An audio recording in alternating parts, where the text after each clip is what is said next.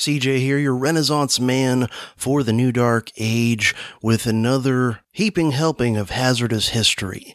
This is episode 156 of the Dangerous History Podcast, and this is going to be the second installment in my conversations with Army veteran of the Iraq and Afghan wars, BT, and I highly recommend, if you've not already, you go listen to the previous episode, which is our introduction to all this, our first installment of this series, before listening to this one. I think it'll make things make more sense and so on, but hey, do what you want.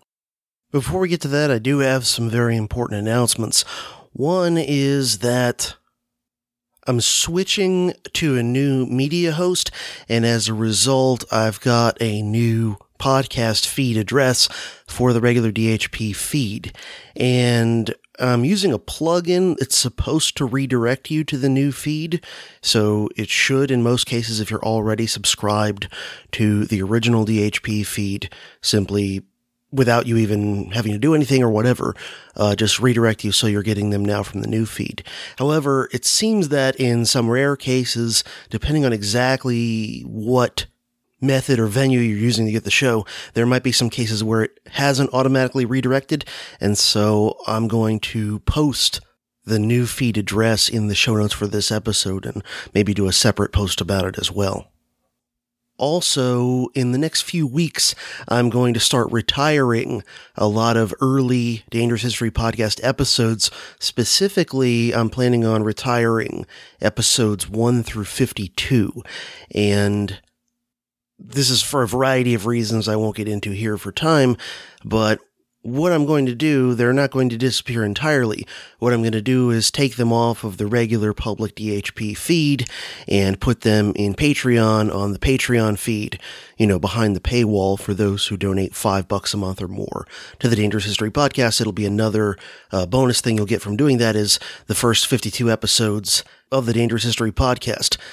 So I'm letting you know this, that way if you're listening to some of these and you want to finish, download them, listen to them soon, because I will be pulling them off and then placing them in Patreon, of course. If you're already or want to become a Patreon supporter of the show, then it won't matter. You'll still have access to all of them. By the way, at least some of the topics I covered in those first 52 episodes, I am going to revisit in the future with probably longer, more in-depth, more detailed episodes, because some of these topics that I covered in the first 52 episodes are things that even since then I've already learned new stuff about, and especially if I get to the point where I'm doing this podcast as my full-time gig, which I would love to get to, I'd have an opportunity to really hit some of those topics in even more depth and detail with, of course, better production quality than I had in those first 52 episodes, where I was basically learning how to podcast by doing it, so it was kind of uneven for a while. And just in general, there's a bit of a soft reboot of the DHP that I'm working on now that should be completed over the next few weeks, and I'm not going to change anything about the real heart of the show and the types of things I talk about. I'm not going to go to less controversial stuff or suddenly start doing typical court historian stuff. Don't worry about that. I'm not changing my take on things or the types of things I cover one bit, but there are some changes going on. New media hosting company is part of it. Some other things in the works. Advertisements will be coming on the DHP probably in the relatively near future as well. And then, of course, one more thing before I transition to my conversation with BT, and that is I do have one awesome individual to thank for signing up as a Scholar Warrior supporter of the show since the last episode I produced. Big thank yous go out to Jair, and thank you, Jair, very much for stepping up to help support the show and keep the lights on and keep me in business here at the Dangerous History Podcast. And just as a friendly reminder to all of you listening, that if you go to Patreon, that's patreon.com/PROFCJ, patreon.com/ProfCJ, and if you sign up to support this podcast with a contribution of $5 per month or more, you'll get a thank you on the next episode that I produce, and you will also get access to bonus episodes available there and available nowhere else. In addition to that, you will get early access to regular DHP episodes with no commercials and no Patreon thank yous, etc. You'll also, of course, if you so desire, be eligible to join the Dangerous History Podcast Scholar Warriors Facebook group. That out of the way, without further ado, the second installment in a modern-day Grunt's perspective.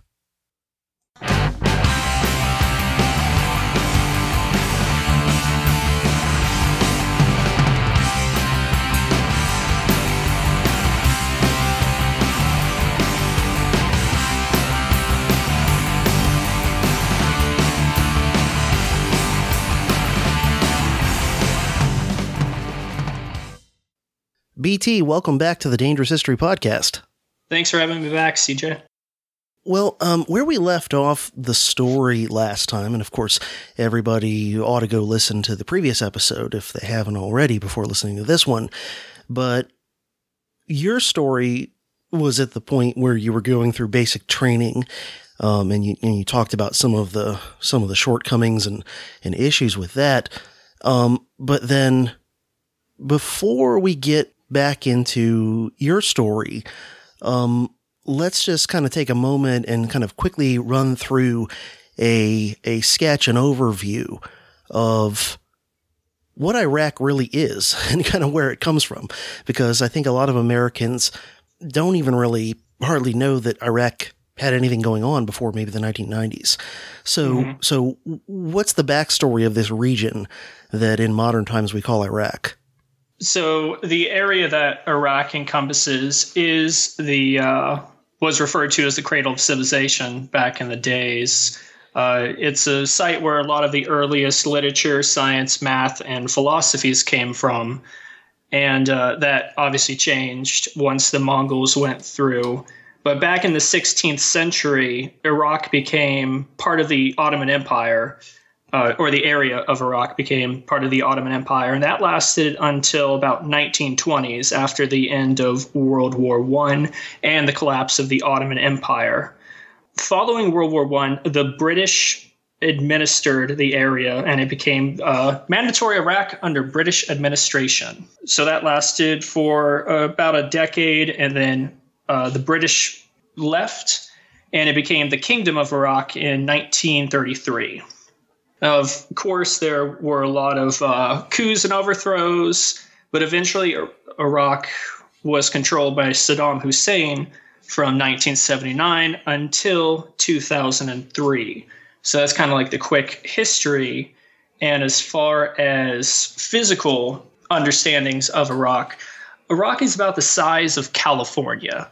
So, I mean, it's a pretty substantial sized country.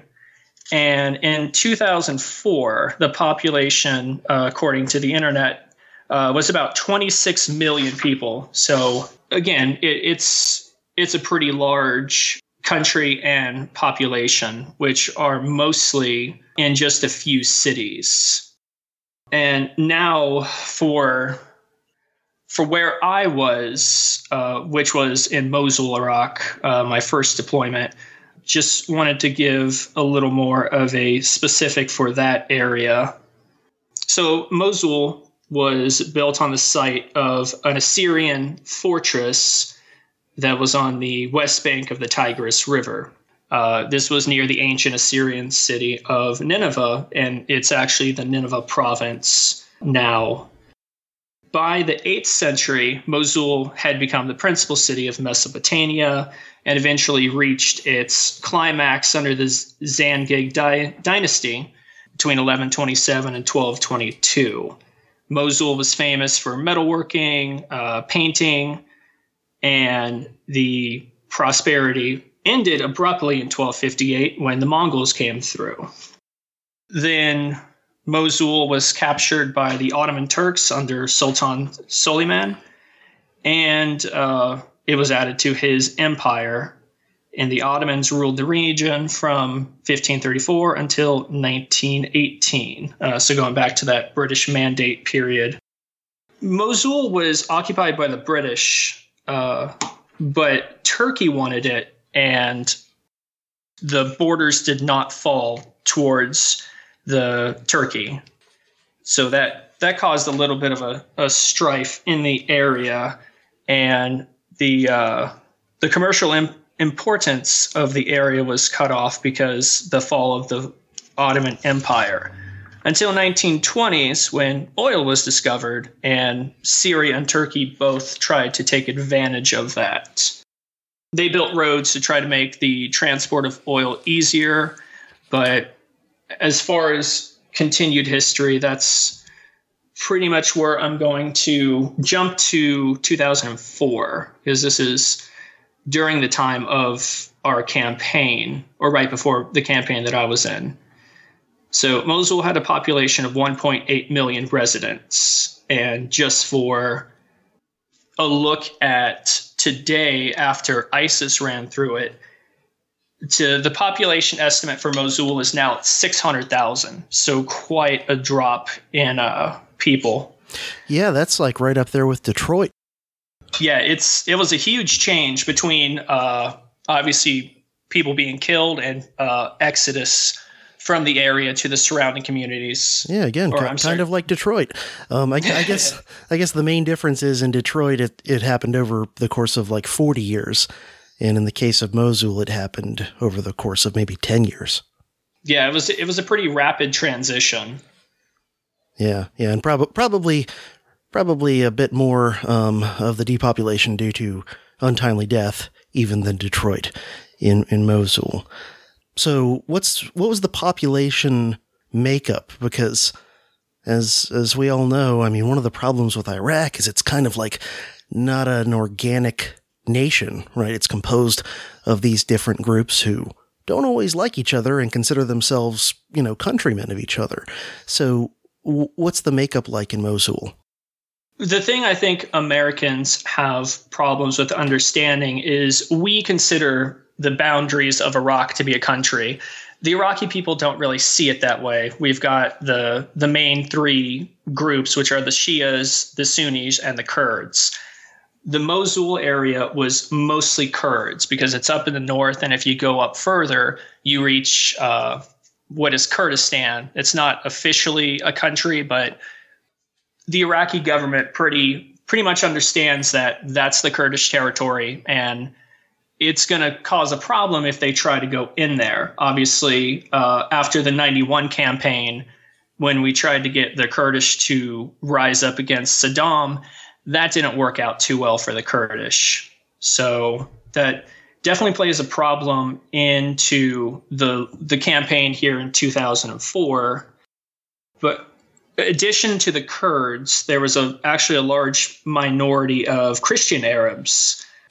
So in the 1970s, the Ba'ath Party, which I'm sure most people who have been alive during this time are familiar with, at least hearing. But the 1970s, the government began resettlement plans that increased the population of Arabs in the city. And the Ba'athist Party was overthrown in 2003 once the Iraqi war began.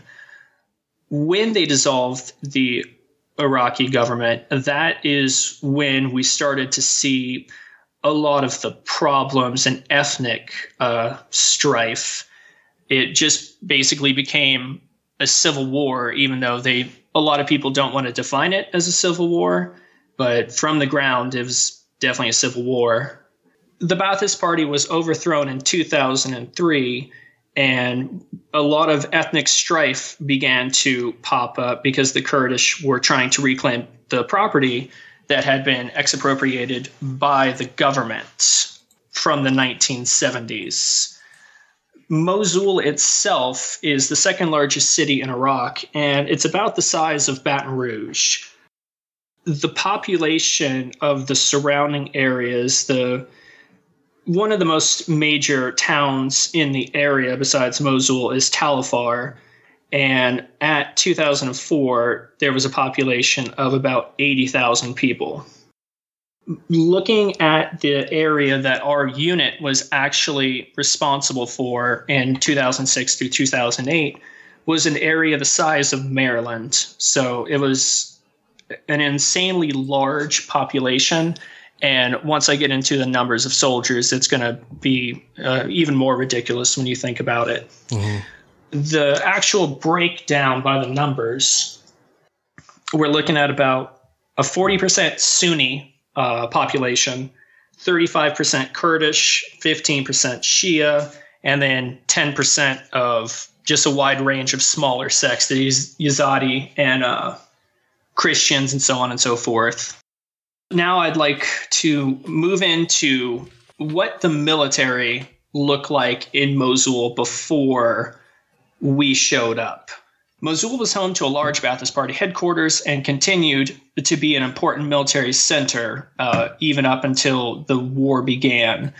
Saddam heavily drew from the Mosul area for their officers, as it had been a commonplace for military officers to settle down as the years of war had progressed. We believe up to about 300,000 residents of the military came from Mosul.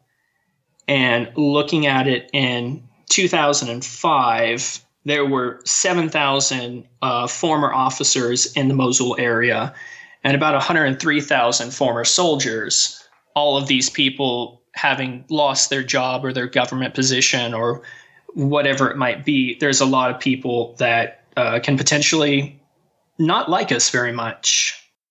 So once Saddam was taken down, a lot of the officers and soldiers that were unemployed now formed the core of the Sunni insurgency in Nineveh province. Two of the big reasons was because, again, unemployment was high, and there's just a lot of people sitting around with nothing to do. And then they see the invasion force of the U.S. military show up. So it's a really big call to arms, either for patriotic reasons or trying to get rid of your enemies, which we will see later. Yeah, and it's always a very volatile situation when you've got a lot of young and even into middle-aged men who kind of are, unemployed or underemployed or that sort of thing and feel like they don't really have decent opportunities. And then if you throw into that this context of a lot of these guys in this particular case have military training and experience, and there's the context of a foreign army invading your neighborhood, and it's just a complete powder keg. I mean, it's not at all surprising, historically speaking, that it would turn pretty bad.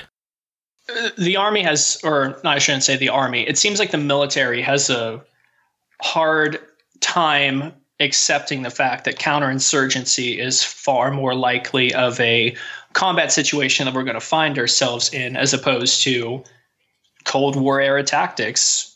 Right. Yeah. We haven't tanks had jousting, basically. Yeah, exactly. We haven't had the tank battles in a long time. We saw Vietnam, which was essentially a counterinsurgency operation, and history shows us a lot of examples. One of the key problems with the army is it doesn't want to change. The bureaucracy of the higher level officers refusing to accept the new ideas and wanting to maintain that Cold War era, because that's where you're going to get the big awards. That's where you get the big praise. Everybody finds counterinsurgency as kind of a hindrance and something that's going to go away. I bet a lot of, I know for myself, I did not believe that these wars were going to last as long as they did. Yeah, Afghanistan is seemingly never going to end, I guess. It's now, four World War IIs, or at least 4 World War IIs in terms of how long America was in World War II. So it's incredible. And, another thing, just as an aside, that it seems to me, as an outsider, but a guy who's long been interested in military history and things, is it seems like the different branches of the armed forces, they each have certain things that they like in terms of equipment and tactics, and it has little to nothing to do with practicality, whatever it is that they think is sexy that they want a lot of. It basically has to do with kind of what they like. So in other words, when I think of the Air Force, right, just to pick on them as an example of this, the Air Force always wants the sexiest, fastest fighter planes. That's, what they're always trying to get. And to a lesser extent, like big bombers and ICBMs and whatever, but like in reality, if you look at what Air Force planes are the most useful to the actual conflicts that America's been in recent decades, it's things like the A-10, that are completely unsexy, that are these kind of ugly looking utilitarian planes that are designed for close ground support. And the Air Force has been trying to kill the A-10 almost since they got it, even though it's proven to be like one of the most useful things for the conflicts America's actually been in. So, just that as an example, but it seems like there's a version of that going on to some degree in each one of the armed forces, where there's like certain types of weapon systems that they really place emphasis on, regardless of how useful those actually are.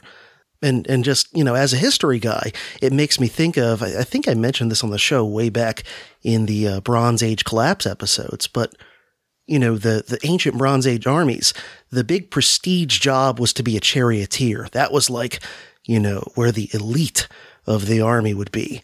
And they continued to act this way and to place all their resources into chariots and things, even when chariots started to become clearly obsolete and were no longer dominating the battlefield.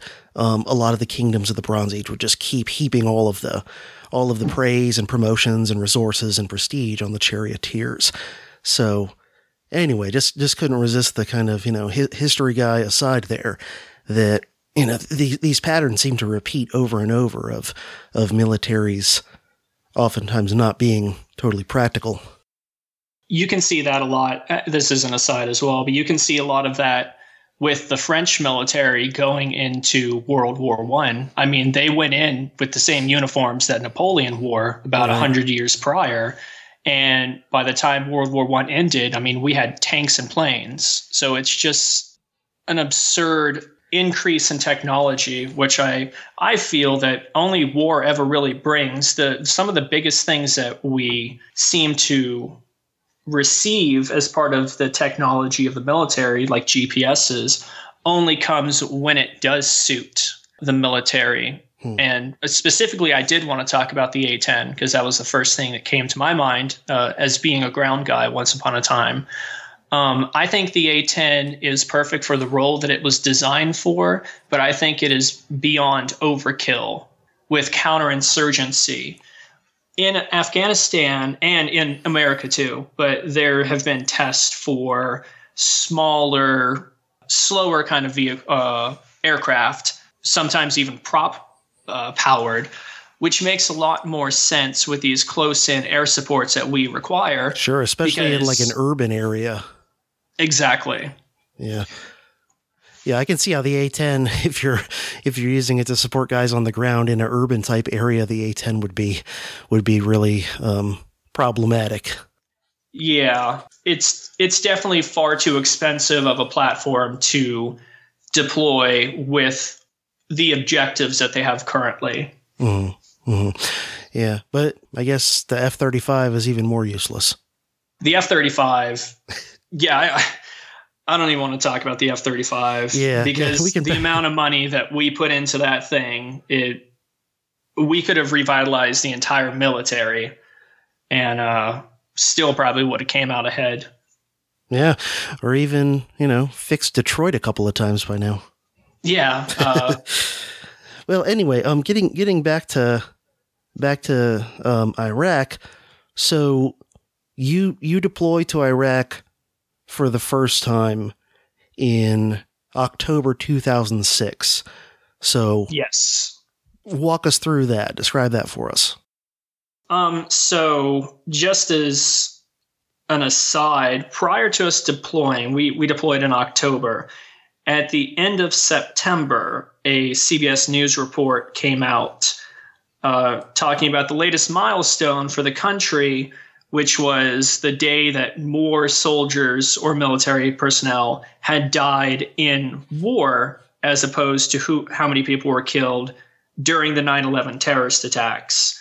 So, I mean, that's pretty ominous going into. I didn't really pay attention to it at the time, but now looking back, it's not a good sign for starting our deployment that we've already lost more people than the attack that we are retaliating for, even though Iraq wasn't retaliation for 9/11. Yeah, but that's what they were strongly trying to imply, Yes. the Bush people. And that also raises questions as well. I mean, obviously from your individual perspective that you're going right into this, but also the bigger picture of, what does that say about your strategy, right? That, we have this problem where 2,973 people got killed. We need to solve this problem. And you're already by 2006 into the realm of more people have died than died in the original problem that you're, allegedly trying to solve.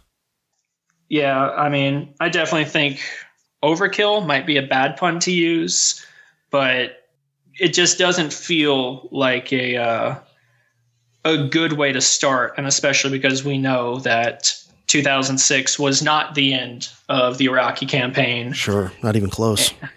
All right, so you get on the long journey.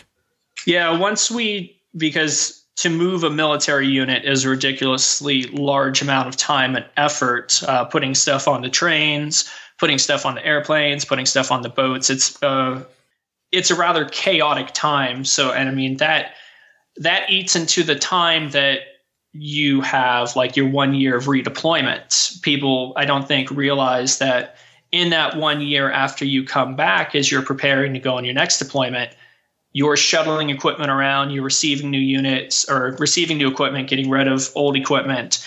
It's a very chaotic time that takes a lot of time away from the service members and being able to be around their family, which just adds additional strains on how hard it is for the military personnel to go off to war and having to worry about, what's going on back at home because you were barely there most of the time.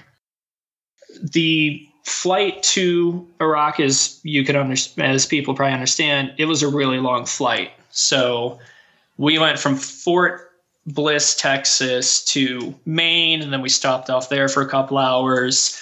Then we went to Germany. Then we went to Kuwait. And once we got to Kuwait, one of the first things that I noticed was it might as well have been a sandblaster, because the moment you step off the bus, once you get off the tarmac, you're just being pelted by really fine grains of sand, and it's hotter than all get out. So it's not a good initial impression of the Middle East. I mean, I think it's pretty stereotypical to what everybody thought it was going to be. And every time I went to Kuwait, it was the same thing. It was the same horrible raining kind of sand issue. And then once we got to where we were staging, it's weeks of waiting around, classes, saying that you're going to go, and then you don't go for another 3 days. Just the typical movement of large amounts of people and equipment. Mm-hmm. Just out of curiosity, what kinds of classes are they sending you to at this point? So we have a lot of the training on, what an IED is supposed to be, what a VBIT is supposed to be.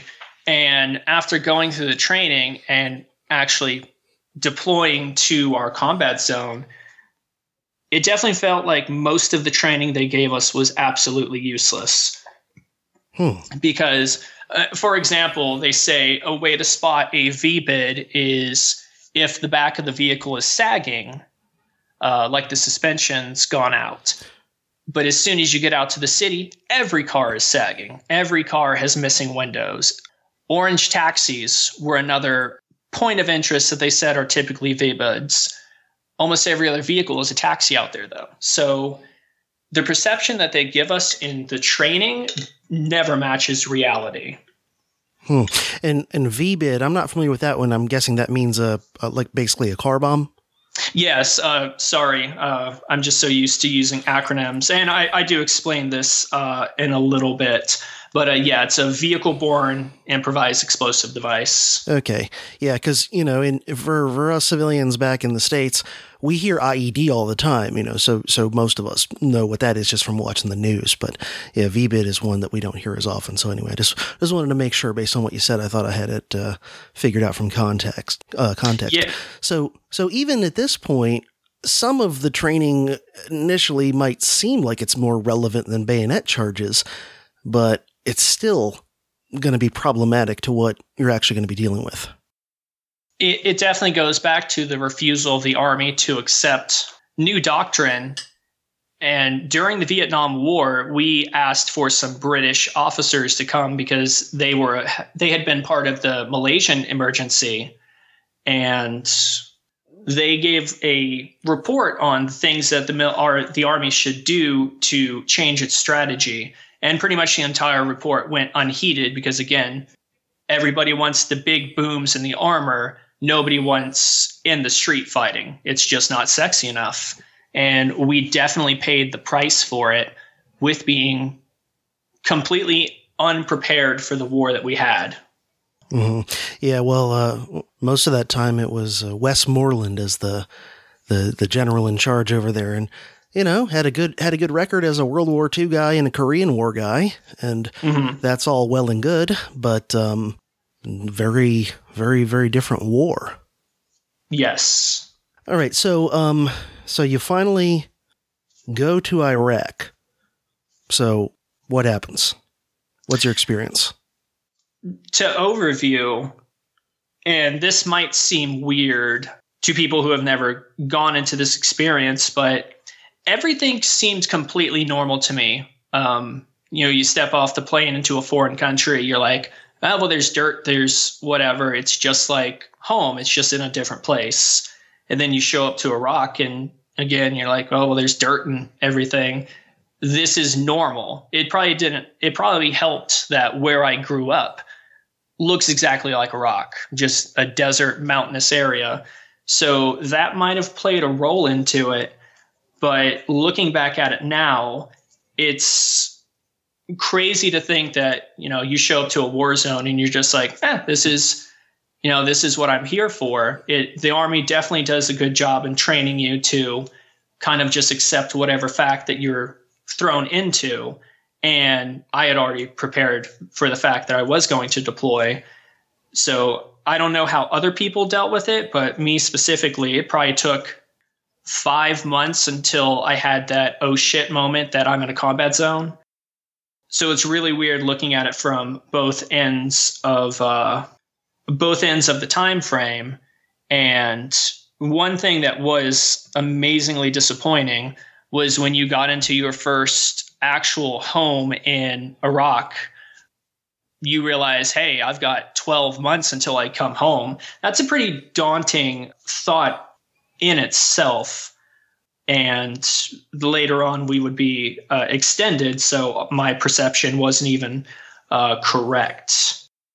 Where were you sent when you were in Iraq?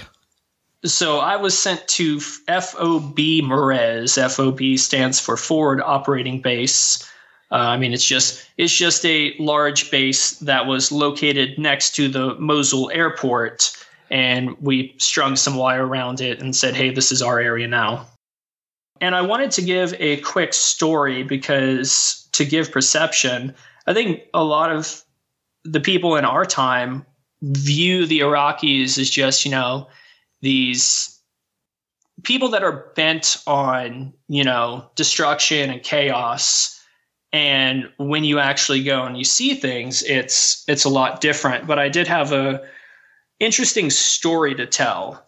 So at the airport, a soldier was operating a front end loader, moving things around, and it ended up rolling over a landmine, and it exploded and it started to catch on fire.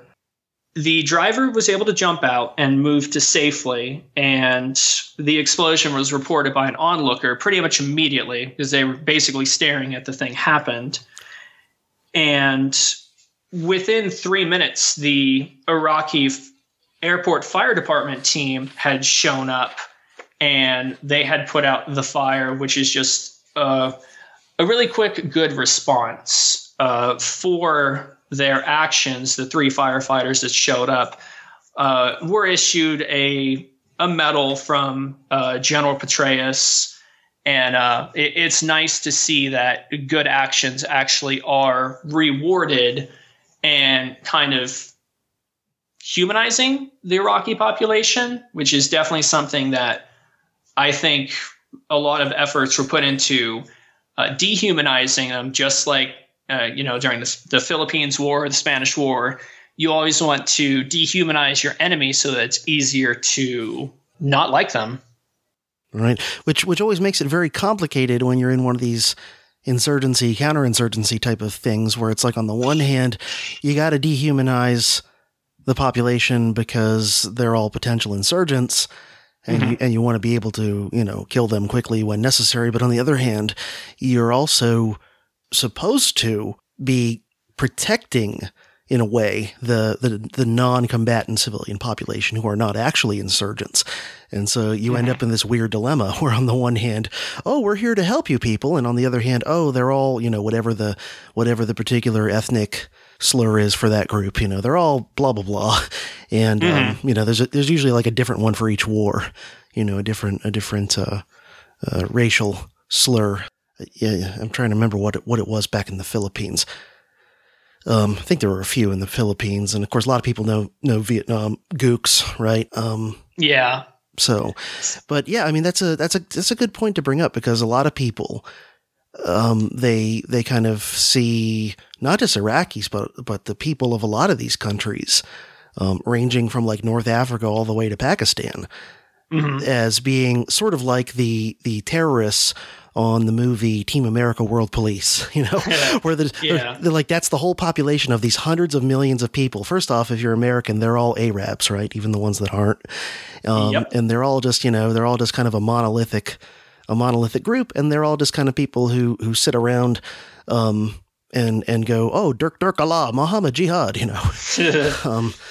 I guess. Don't forget, they all burn flags, and they all just wake up every morning and say how much they hate America. Sure, right. I mean, and they're all like, a half step away from just being a suicide bomber or something like that. Yeah. So it's good to point out that, like, no, they're talking about millions of people. They're not all crazy. They're not all bad. So once you're there, what are you dealing with in terms of like your living conditions, your facilities? How are things at the base and around where you're operating? So first, we lived in something that was called a container housing unit, or we called it a CHU. And basically, it is just a shipping container with some windows and an air conditioner and a door put onto it. And it was pretty comfortable living, especially compared to, living in a tent or sleeping outside like the previous iterations of deployments did. So overall, we had it really good as far as deployments go. We had a gym that was fully stocked. We had an MWR, a place that you could use computers and try to Skype. But this was 2005, so internet wasn't very good back then. Right. We had a dining facility, which actually is going to come into play again later because it plays a pretty large role in things that happened on the base.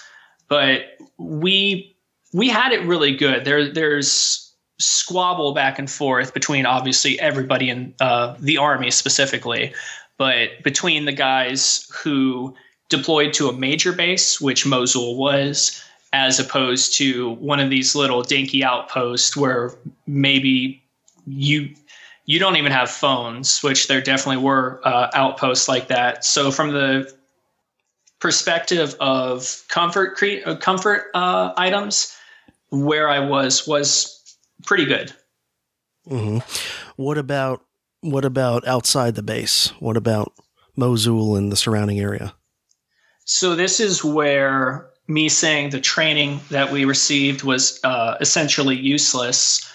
The first time that I drove out, it was insane. It was like it's very hard to go from an urban situation where everything's normal to an area that's been a combat zone for decades. One of the first things that I noticed is everything was just destroyed. You could look into every building. You could see bullet holes, some rather large bullet holes as well. The roads were just in complete shambles, holes all over the place, places where IEDs had blown up originally. Instead of cones, they would use little rocks to like mark the roads that the area that you could still drive in. So it was just a complete culture shock. There was one of the things that we were told is, hey, if you see some trash on the ground, it's probably covering up an IED. Again, the problem is there was trash everywhere, just flowing around.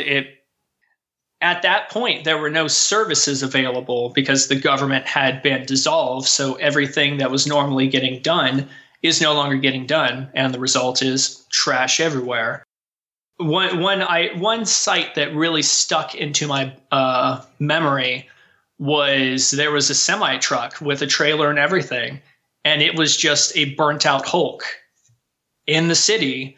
And it just stayed there. It was hit with a IED or something, but you walk around and you just see the constant reminders that you are indeed in a war zone. And then to add to, I guess, kind of the perception of what Iraq would be, the electrical wires were extremely haphazard. I mean, some were held up by strings and they were too low. We would constantly be tearing down electrical wires with our Humvees because, we had antennas and turrets and everything on them. So we were knocking down power lines, phone lines all the time. Again, definitely not one of those things that helps make everybody feel that you are a liberator. Mm-hmm. Yeah. So it kind of sounds like something you would see in, I don't know, a Mad Max movie or some other, post-apocalyptic sort of a thing, maybe one of the Terminator movies or something. And yeah, that does sound like a weird juxtaposition where you're on the base where, by the standards of a military base, things are relatively decent and comfortable. And then you go out. It kind of recalls, to my mind, what you often see in Vietnam movies and documentaries, where at least some of the larger bases in Vietnam kind of sound like what you're talking about, this forward operating base here, where, it's relatively comfortable and there's like a lot of amenities. And, that's something the American military has been famous for since at least World War II, if not further, is like wherever the American military goes, they bring a lot of stuff. Yeah, we tend to have a very large footprint. And I mean, just looking at it from the logistical side, there's so much pre-planning that has to be done that it makes sense to just have these large warehouses, especially because we were pretty much the final city up to the north. So it was pretty strategically located, which is why they wanted to take Mosul at the beginning of the deployment, because it is a very strategic location. Another thing that we saw in the city was the unemployment rate was really bad. I remember I had known the percentages before, but it's escaped me now. But there were just old men, young men sitting down everywhere every time we'd go out on patrol, and most of them just kind of stared at us. So another one of the training things that we were told is, if you see 2 or more military-age males, they are suspicious. But then you get out into the city, and military-age male means any male between the age of 10 and like 70. So pretty much everybody. Mm-hmm. And you get out there and you're told that, hey, these people might be the ones that are going to attack you. And it's just everywhere. So just like with the trash, you become so complacent that you don't really think about it anymore until something actually happens from the complacency. And then you just kind of restart the cycle all over again. Mm-hmm. Yeah, that's got to play hell with your with your nerves and all that stuff. I'm sure we'll get into some of that stuff later on, but yeah, that must be great. Like as soon as you start to get used to conditions, something happens to then make you think that like, there's a bomb under every piece of trash. Mm-hmm. You can, for me, you can still see that today. I still, like, I will walk to the side of trash if I see it on the road. I get really nervous going under underpasses, or if I do see a hole in the road. And the last time I was in Iraq was 2008 on the ground. And then I was in aviation for 2 deployments. But even to this day, that association with things that are out of the ordinary and danger is still potentially very present in soldiers. Combat does weird things to you, especially, your mindset and where you're coming from. But I know I got to a point that I was actually wishing that a vehicle was a VBID or something like that, because I was that bored. I would rather be blown up than have to continue the monotony, because I was one of the few people that just every time I went out, it seemed like nothing would happen. But then when other people went out or other patrols went out, they were in a lot of contacts. So that definitely affected me as a combat soldier, because you kind of get into that, I still have to prove myself kind of thing. And then to go through a couple months with no action, I mean, it definitely does weird things to your head to where that you wish that there was a bomb next to you. Yeah, I mean, just me trying to wrap my head around that. It seems like you might end up feeling, if other people near you are having all kinds of stuff happen, and then things are kind of quiet for you, it must give you the sense of like, oh, it's got to be my turn, right? Was that going on? Yes. Almost like a superstitious sort of a feeling, like, oh, everyone else keeps having things happen to them, so I've got to be due. Yeah, and I mean, that's the gambler fallacy right there. I mean, it took quite some time for me to actually get into combat, and I mean, from my perspective, I thought I had a really easy deployment until I started talking to my wife. And I mean, my wife and I have been married for 10 years now, and we dated in high school. So we've known each other half of our lives. And she had absolutely no clue what I did the 9 years that I was in the military. I just kind of started opening up over the past year. And again, looking at it from now, it's like, wow, it's very hard to wrap your mind around that I could have these feelings or ideas that in most cases are absurd. Most people don't want things to explode next to them. But when you get into that culture of, combat soldiers, I think it's just a very weird thing for someone who's never experienced it to understand exactly what you are feeling. Mm-hmm. Yeah. One thing I read up on a long time ago was the psychological effects on American bomber crews running missions over Europe in World War II. And like, if anyone's seen, for example, the movie Memphis Belle, it depicts some of this where, I mean, if you think about it, if you're a bomber crew on a B-17 or something like that in World War II, it's like a huge amount of whether you make it through your missions or not is just luck. Mm-hmm. I mean, everybody on the crew of the plane could all be doing their jobs perfectly, and you just happen to get hit with something, and so, yeah, I mean, you find that it has somewhat similar kind of weird psychological effects on people where they become kind of superstitious, or they become kind of fatalistic, or they start to have, like you were saying, these thoughts that normally would seem, just absurd. Where people are like upset that their plane didn't get shot up more, because they're like, oh no, that means when it does happen, it'll be worse, Yeah. But anyway, so what are you dealing with? What are you facing? Like what's your what are you looking for? And what are you facing as potential adversaries in the Mosul area? You touched on it before, but one of the biggest things that we had to struggle with is we were not fighting a uniformed enemy. I mean, you had no idea who was friendly, who was just a friendly civilian, and who was watching you to plan out an attack. It could be man, woman, or child. There was really no difference between any of the people that could be the threat, especially as time dragged on and we started seeing more, female suicide bombers, children being used.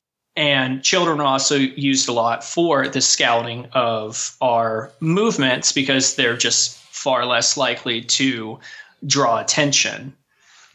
I think a lot of the idea was that we'll just call them terrorists, but I don't like that term. But the terrorists that we were facing, that they were just kind of shambly and they didn't really have any idea what they were doing. But groups did show the capability to set up quite complex ambushes and coordinated attacks, which definitely has to play in with the availability of technology. Being able to have a cell phone to communicate is a lot better than not having any real type of communications other than whistles and flags and things of previous warfare. Now you could have a spotter miles away, and the whoever's planning the attack has plenty of advanced knowledge as to when the unit that they are trying to attack is actually going to show up. They were able to bury a large amount of explosives in a very short time, especially towards the end of the deployment. Their capabilities just kept increasing. And that was another thing. That was more of a pretty solid indicator of something that's suspicious. If you saw what we would think of as work crews on the side of the road, typically there was no road maintenance actually happening in Iraq, and more than likely those were people that were indeed trying to plant bombs or at least scout out areas. So there were a few indicators that were pretty solid, and that was one of them. Another thing that made it really easy for them to attack us with is we're in urban operations. We no longer have the high ground, which is what we want. We don't have the capability really to use our big bombs or air support, because the more collateral damage you cause, obviously, the more potential enemies that you are going to make. We had really limited choices for routes. We were stuck in traffic. And the people there obviously had the advanced knowledge of the terrain and local areas, which we just didn't have. So it was far easier for them to maneuver around than it was for us, especially if we had our Humvees or our larger armor vehicles. And it's pretty easy to find out where the Americans are coming from because we're in vastly different vehicles than everybody else. And sometimes you're forced to take the same route more frequently than you would want to. So when you were going out on forays, on patrols, what was your overall purpose? Were you basically just patrolling around, kind of looking out for potential trouble? There were a lot of different kind of operations that we would run. One of the most basic are the actual patrols going out there. I forget the exact term, but something like maneuver by fire, just kind of going out there and trying to provoke somebody to attack us with our actual presence in the area. We also would do convoy security or route clearance. So if a logistic unit needs to go out, we would go out and provide the protection aspect, or just going out and looking for IEDs that might be on the side of the road, either by having them explode on us, or we have a couple techniques for identifying IEDs, which I will get into in a little bit. What's interesting is that first type of patrol you described, where you basically go around looking to provoke somebody so that then you can take them out. That sounds exactly like the famous search and destroy missions in Vietnam, where soldiers would go out on a patrol in that case, usually like into some jungle or some village or something. And it was basically like, yeah, we just kind of go prowling through the area, trying to provoke the enemy into ambushing us so that we then know where they are and can fight them. And man, talk about a case of like not learning from past experience, because that didn't really win the Vietnam War for us doing that. No, and we're going to see that theme continue to play out as we go along with the story. Yeah. It seems to give a lot of initiative to the enemy in a way, because they can just, sort of wait and, strike whenever they think they've got an advantage. But anyway, what else were you doing and were you dealing with and facing? Later on in the deployment, we started doing this cellular reconnaissance, which was this super secret squirrel kind of things, to the point that I had to take my Humvee in to get all of this gear added to it. And when they were finally finished with it, I was told that I'm not allowed to turn my head around and look in the back seat, because the back seat of my Humvee was now top secret, and we couldn't look at it, which is... It's pretty weird. Yeah, it's definitely a difference from what we're normally used to dealing with. And I have some stories about the actual cellular reconnaissance mission that we did that was kind of interesting. But for the most part, we were going out to try to find either things that were being planted to cause harm later on, or to provoke the enemy to attack us. What other things were the enemy, the insurgents, what other things were they trying to do that you were trying to foil? Bridges were kind of a big target, and some areas didn't have any bridges. We had 5 main bridges over the Tigris, and then we had a couple other not over water bridges, just your standard kind of overpass. But those are pretty vital, because that's the way that we expect to go if we need to get across.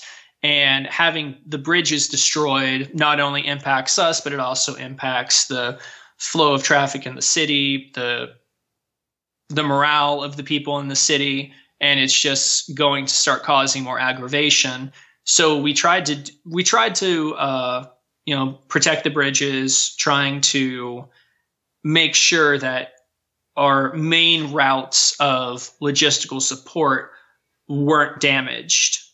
And one of my platoon sergeants, he had been a tanker before on an Abrams tank, but we started moving away from using the armor and using pretty much everybody as infantry. So most of your field artillery guys, your tankers, they were pulling standard infantry kind of moves, and instead of using their big fancy toys. But the platoon sergeant was going under a bridge in Baghdad, and they had stacked up a couple old artillery shells, and the detonation went through the Abrams. So, you got to think about this big armored vehicle, and his driver was killed. And I know that caused him a lot of problems. He definitely didn't act right, and it was very apparent the toll that took on him, and the way that he was impacted his military career, and that caused him a lot more anger, because he wasn't being promoted to where he should be because of the back issues that he had. So there's a lot of different impacts that are hard to wrap your mind around, again, unless it is a situation that you can understand. Mm-hmm.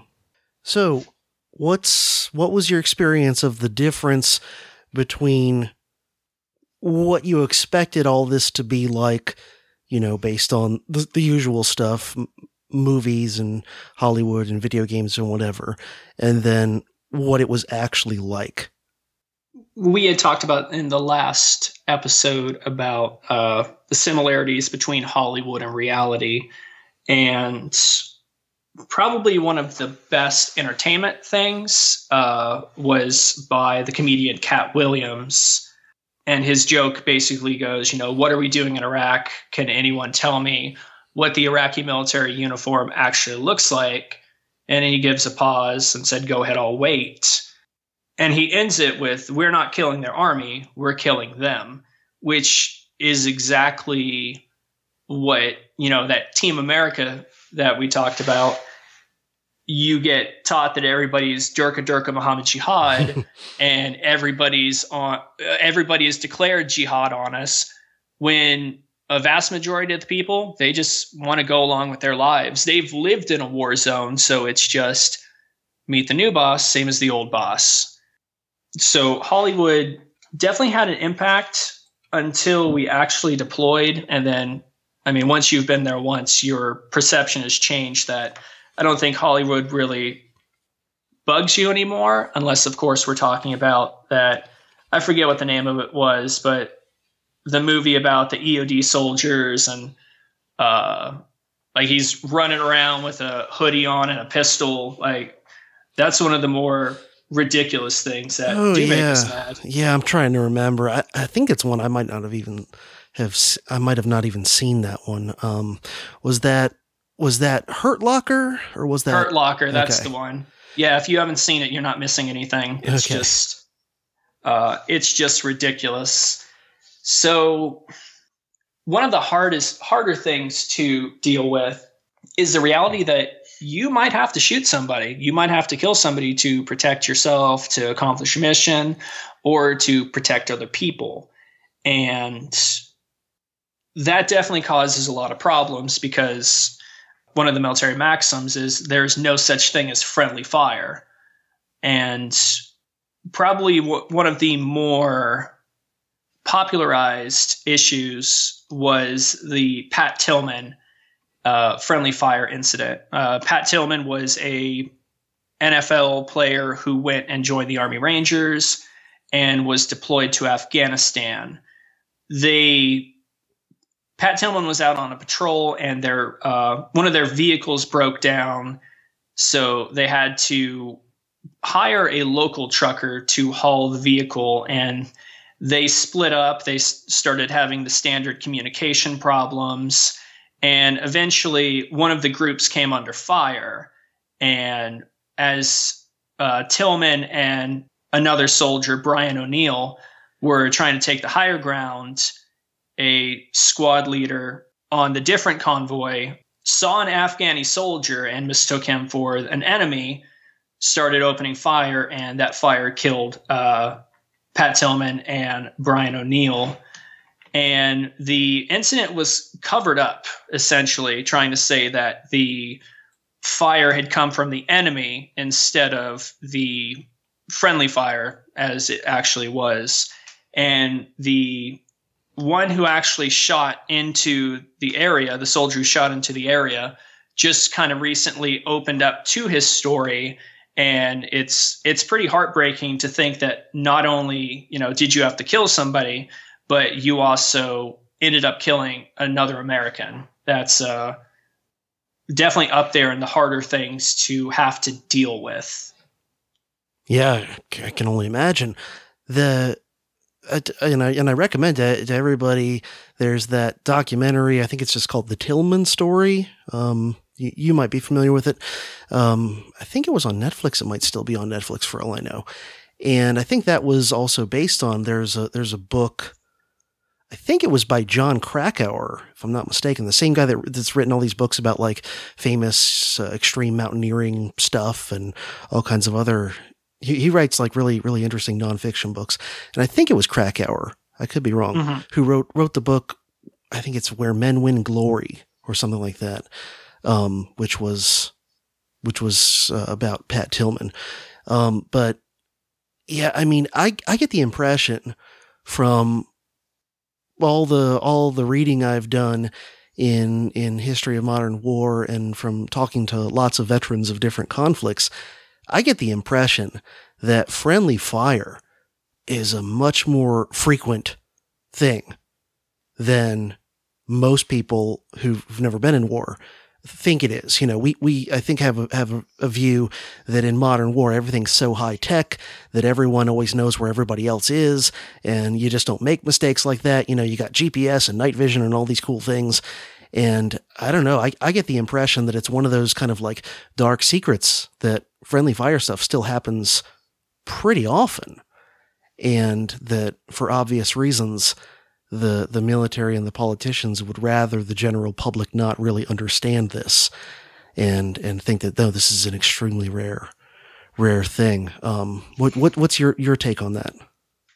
I definitely think friendly fire is an issue. And that kind of goes into the mentality that, again, if you've never experienced it, it's hard to comprehend. I mean, friendly fire just makes you look bad as a military, unfortunately, and especially with somebody as high profile as Pat Tillman. I might be wrong, but I believe General Stanley McChrystal was involved in the some aspect of covering that incident up. I can't say with definity because I have not looked enough into that story, but I believe that I've seen it pop up a couple times. And then, of course, Stanley McChrystal would go on to be immortalized in War Machine. Mm-hmm. Yeah. It's been long enough. I mean, I probably was looking into the Tillman story probably like close to a decade ago or so. So I don't remember, but that seems entirely possible that McChrystal was involved in that.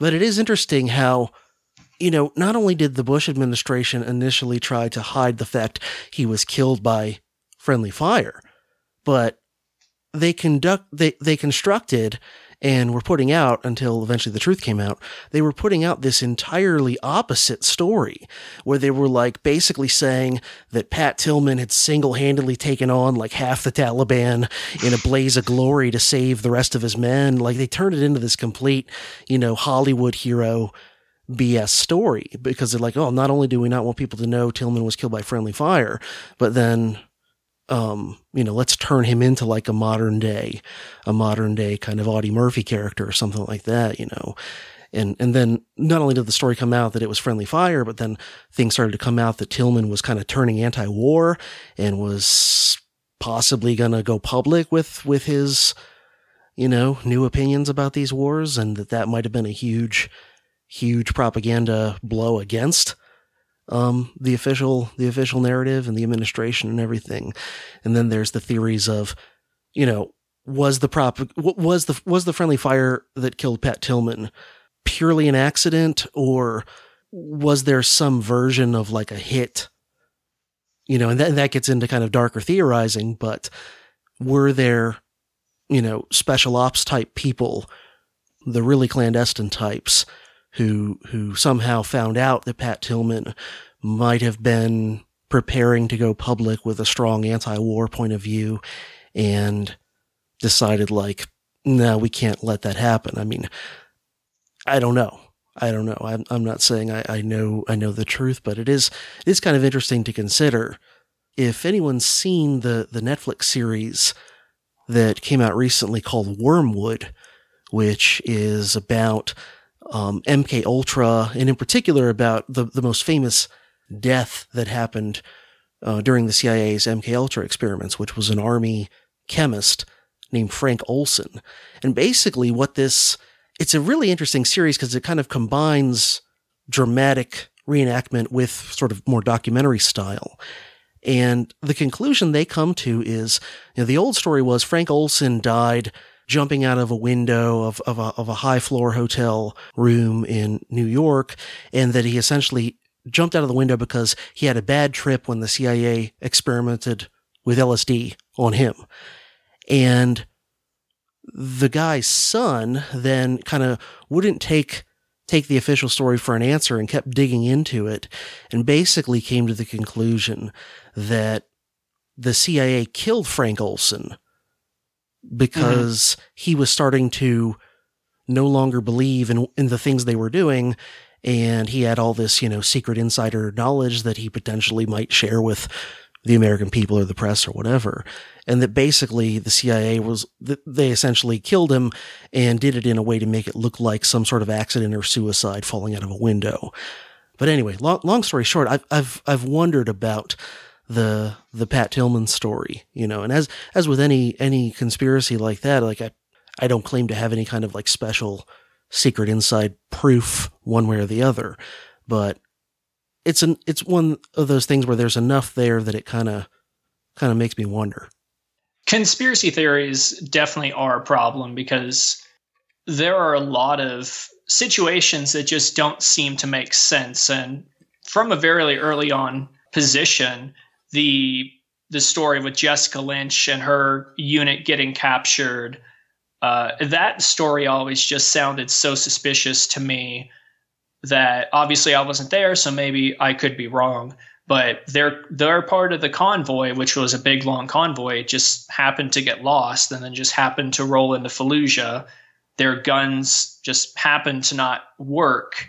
And then I believe it was one of the doctors at the hospital that Jessica Lynch was taken to and held, went and found some Americans and told her, and then told the Americans, and they did some grand rescue mission. And that one always seemed sketchy to me. And a little more recently, the shoot down of Extortion 17, which is one of the Special Forces Chinooks that ended up with, I believe, one of the largest losses of life. And that was the one that had, I believe it was the members that killed Osama. And there's a lot of sketchy things associated with that story. But bringing it back around, I'm sure as a fan of history, you're aware of the term fragging, especially from the Vietnam. Now, I don't have any firsthand encounter with those. But one thing that you do have to keep in mind is when you're in a combat unit, or I can't speak to non-combat units, so that's why I always say combat. But you form this bond, that brotherhood that the military always talks about, which has a life expectancy of just a couple years. This bonding between everybody doesn't tend to stick around like we are kind of told to believe. But you have to look at the fact that, however many soldiers are in the unit, everybody depends on one another. So if somebody gets injured, or if somebody starts questioning things and aren't as willing to be as aggressive as they need to, it definitely presents a problem. And depending upon the character of people, because one thing that I thought when I joined the military, I thought it was going to be, this higher caliber of person willing to, lay down their life. And I was sorely disappointed. The military is made up of pretty much what you see in the civilian world. You've got some good people, you've got some bad people, you've got some really bad people. But there's always this kind of thought that when you hear about these stories of, abuse or detainee abuse, and you try to look at from the fact of, you just shouldn't have engaged in it. But if the people that are around you start to suspect that maybe you're not on board, it definitely poses a problem for them, because now they don't know if you're willing to do what's necessary to survive. That's very interesting. It reminds me of a similar phenomenon that you often see when it comes to the police, which, it's another group that we're often led to think of as, just because this person has this one job, that means they're an excellent, brave, noble, selfless, moral person, right? We kind of get that, about people in the military, and then about police officers very, very often, where you're automatically a hero and a good person just by having that job. And, I've always had an attitude more kind of like what you were describing, where, there's all kinds of people in these big organizations. And just like in the regular civilian world, there's good people, bad people, and a lot of people in between. But, it's a similar thing with police when it'll come out, that some particular group of cops somewhere has been doing just horrible shit, just ridiculously horrible shit. And then you wonder, like, for sure there were a lot of guys in that police force who weren't directly actively part of whatever was going on, but they knew. And they kept their mouth shut because there's that culture of, we are kind of a separate, elite self-contained group. We're like separate from sort of the general population. We're kind of our own thing. And so even for someone who's not willing to actively do some shady things, they'll at least look the other way and keep their mouth shut if other people are doing it. One documentary people may have seen, again, on Netflix, that shows this in great detail is the documentary The 7-5. And it's about this, really, really corrupt criminal New York City police officer who was basically working for drug gangs and drug dealers and using his power as a cop to help out, various criminals in exchange for huge amounts of money. And you realize there's a lot of cops who were either involved in that activity only a little bit, or who, like I said, knew about it and just kind of kept quiet. So anyway, that just, I found that interesting, the way you described that. It really sounded like what you see in police departments. Mm-hmm.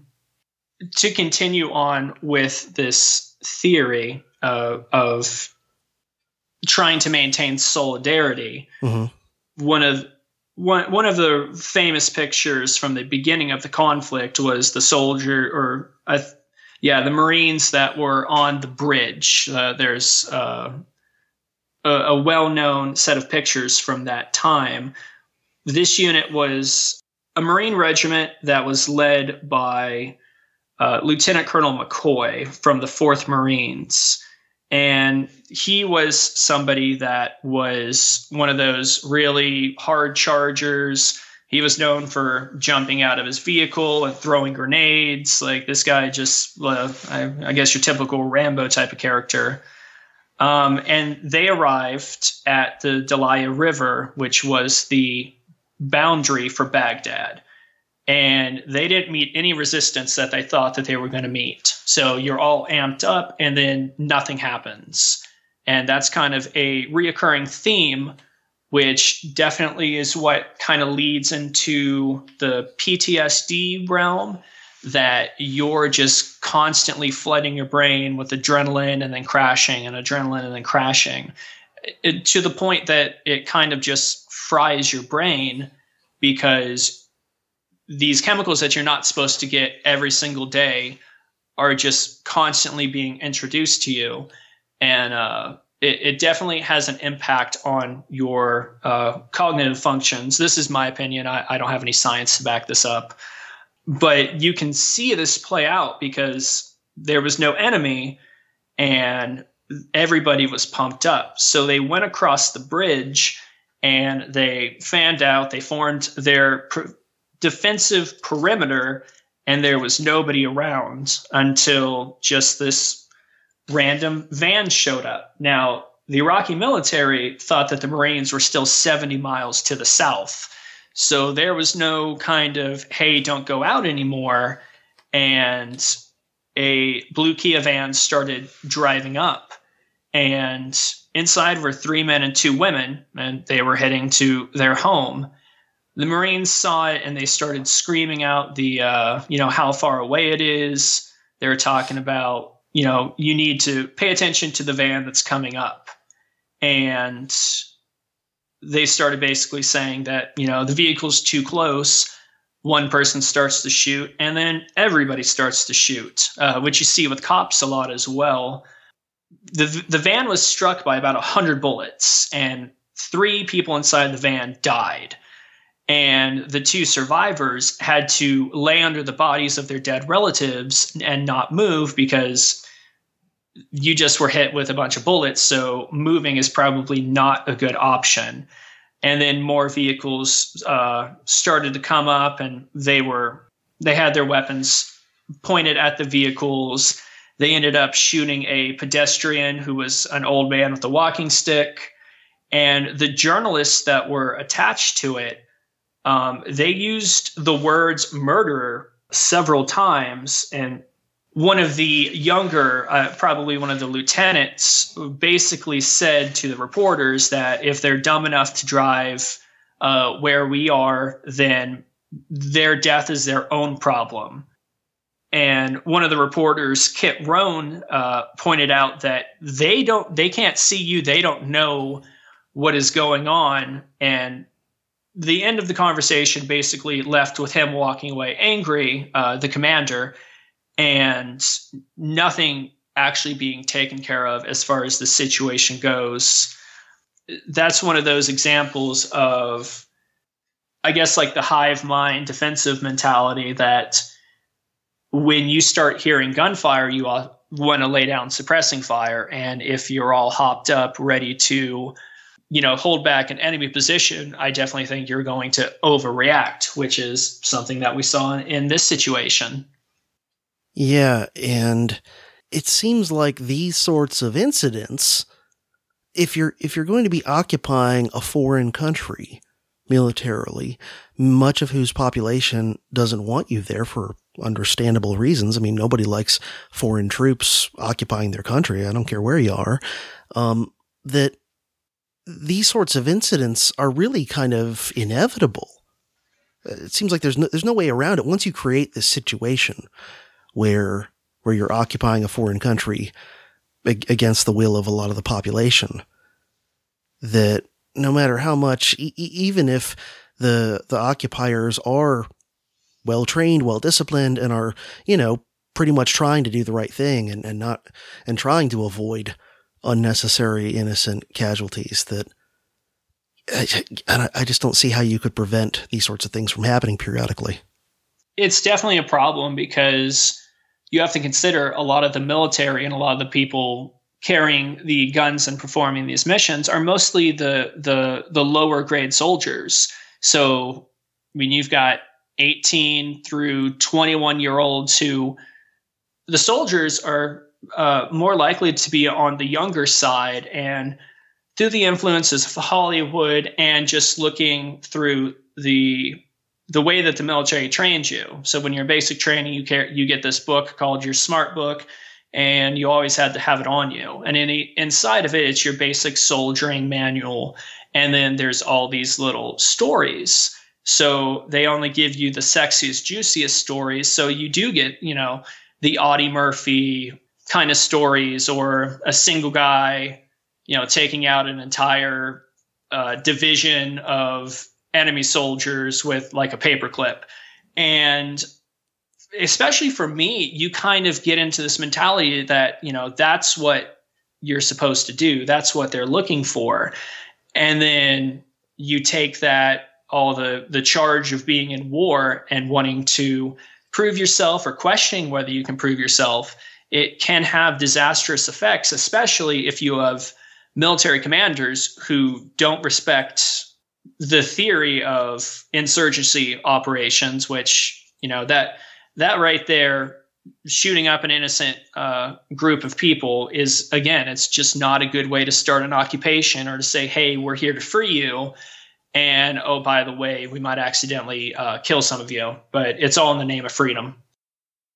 So obviously a big part of what you were dealing with over there were IEDs. Even back here in the States, we hear that term all the time on the news. So what are you dealing with when you're dealing with IEDs? IED, of course, is an improvised explosive device, and it's basically anything that they can make that creates a boom.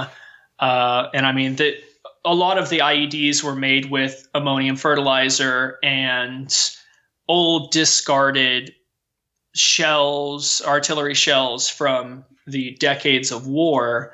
And initially they started off relatively basic, not very complex, command wire detonated. So you would have an actual wire connected to it and some type of power source to detonate the bomb. But as the winter between 2004 and 2005 happened, the bombers became a lot more intelligent in the way that they were creating these devices.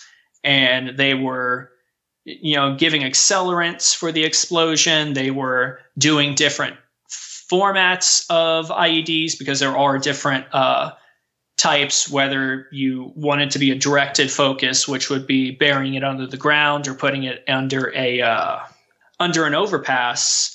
Or, I mean, you just have the IEDs that are planted on the side of the road with the intention of destroying whatever, typically vehicles that would be driving by.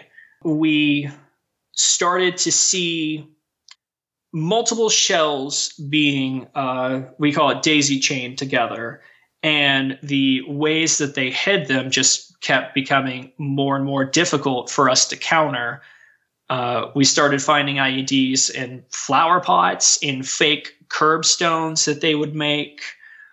As a suicide vest, we would start seeing, and a suicide vest is just an IED that someone carries around with them, and they detonate them. Suicide vest, pretty simple. And they would start to basically make scarecrows of what we thought were coalition soldiers. So they would put them in a uniform, which they could buy up in Kurdistan. When we did go to Kurdistan, you could find pretty much everything that had been stripped from dead soldiers and being sold on the black market. M16s, night vision goggles. Everything that went missing ended up in the black market. So they could masquerade. We call them scarecrows.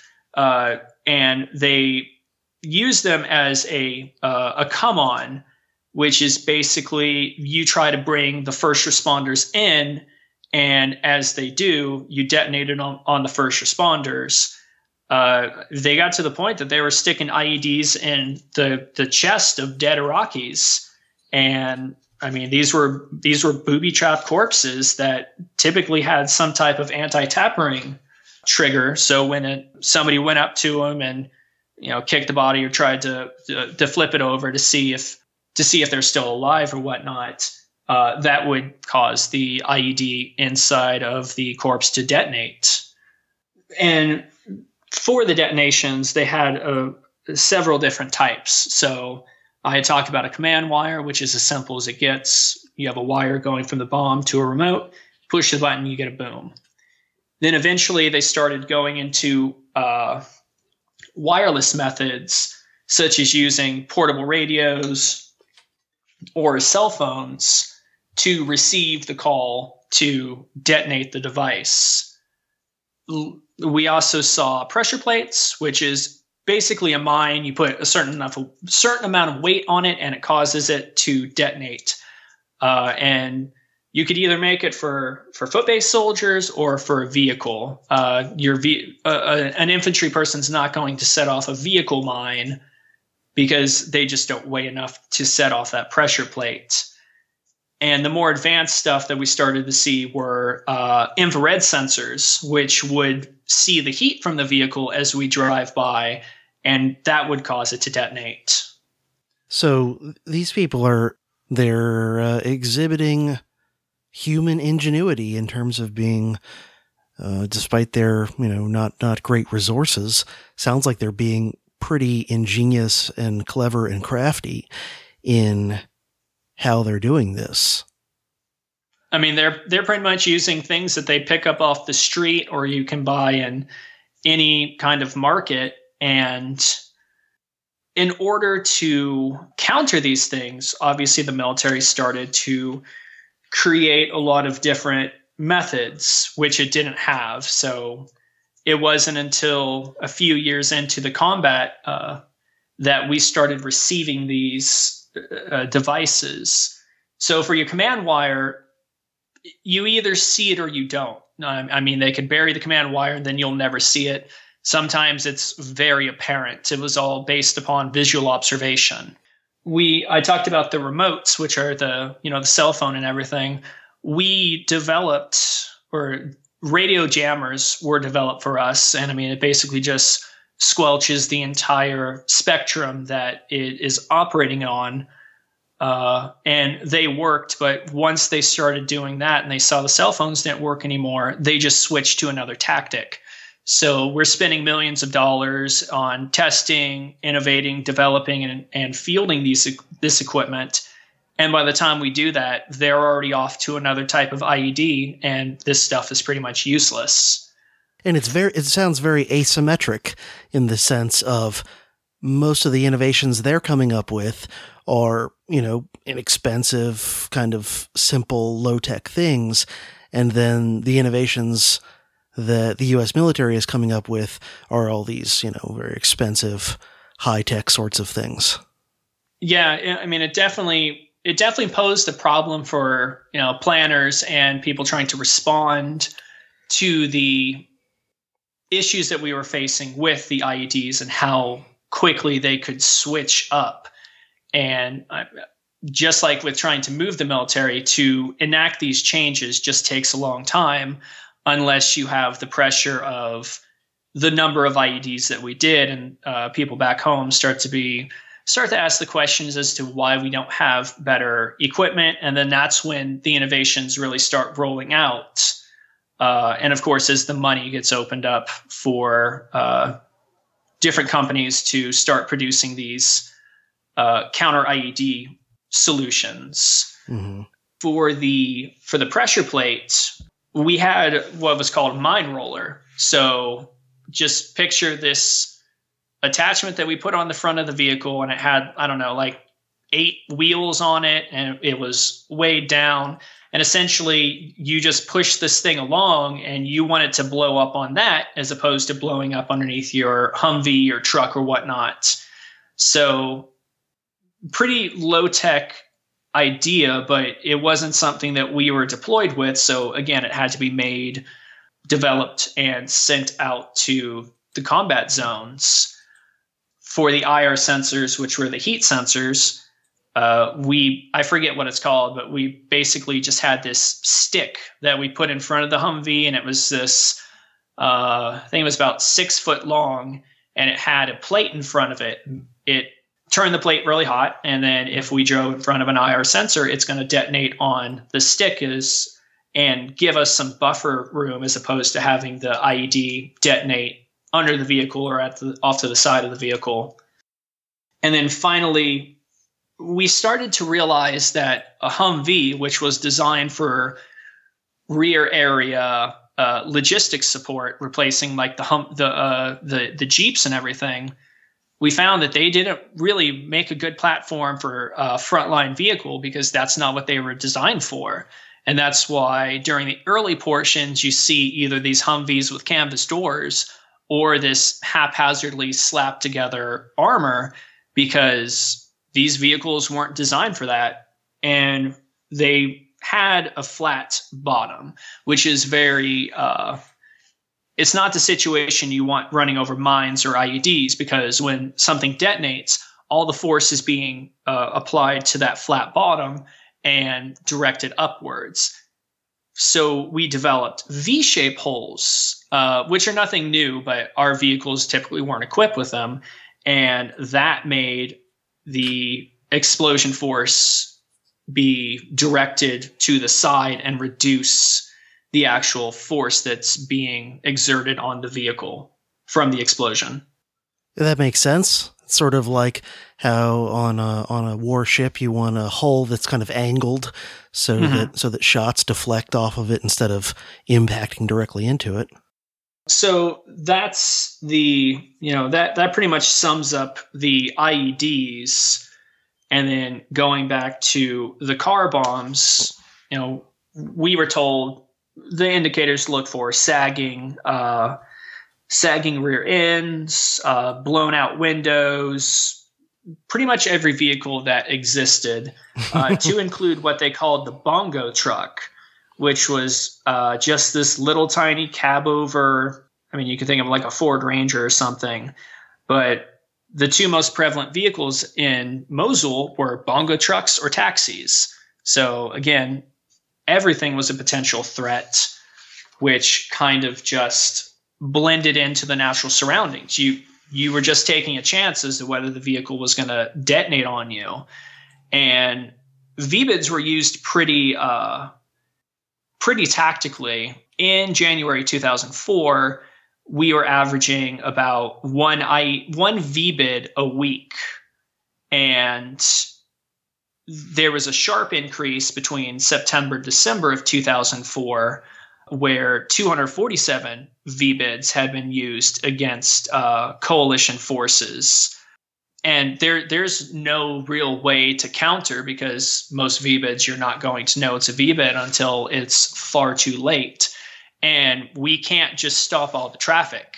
It is a major city, so it's seriously just a roll of the dice as to what happens. Yeah, so basically what they were telling you was look for characteristics that most of the vehicles in the city have, and then there's really not a whole lot you can do about it anyway, is what it sounds like. So, yeah, again, it sounds like we're back to that kind of fatalistic attitude of, well, it's just a roll of the dice every time I go out.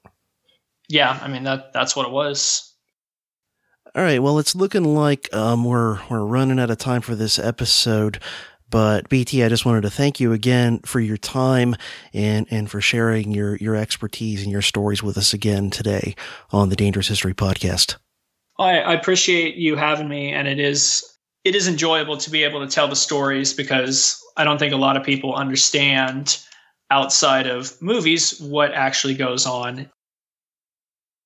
Thank you for listening to the Dangerous History Podcast. Check out the website, profcj.org, or you can just put in dangeroushistorypodcast.com to get the show notes for this and every other Dangerous History Podcast episode. While you're there, you can email subscribe to the site over in the right-hand side, and if you put in your email address there and subscribe, you won't get any spam or anything like that from me, no junk email. You'll simply get an email notification every time something new is posted at my website. You can follow me and the show on Facebook and Twitter as well, and you can subscribe to the podcast in iTunes, Stitcher, Google Play, however you prefer to consume your podcasts.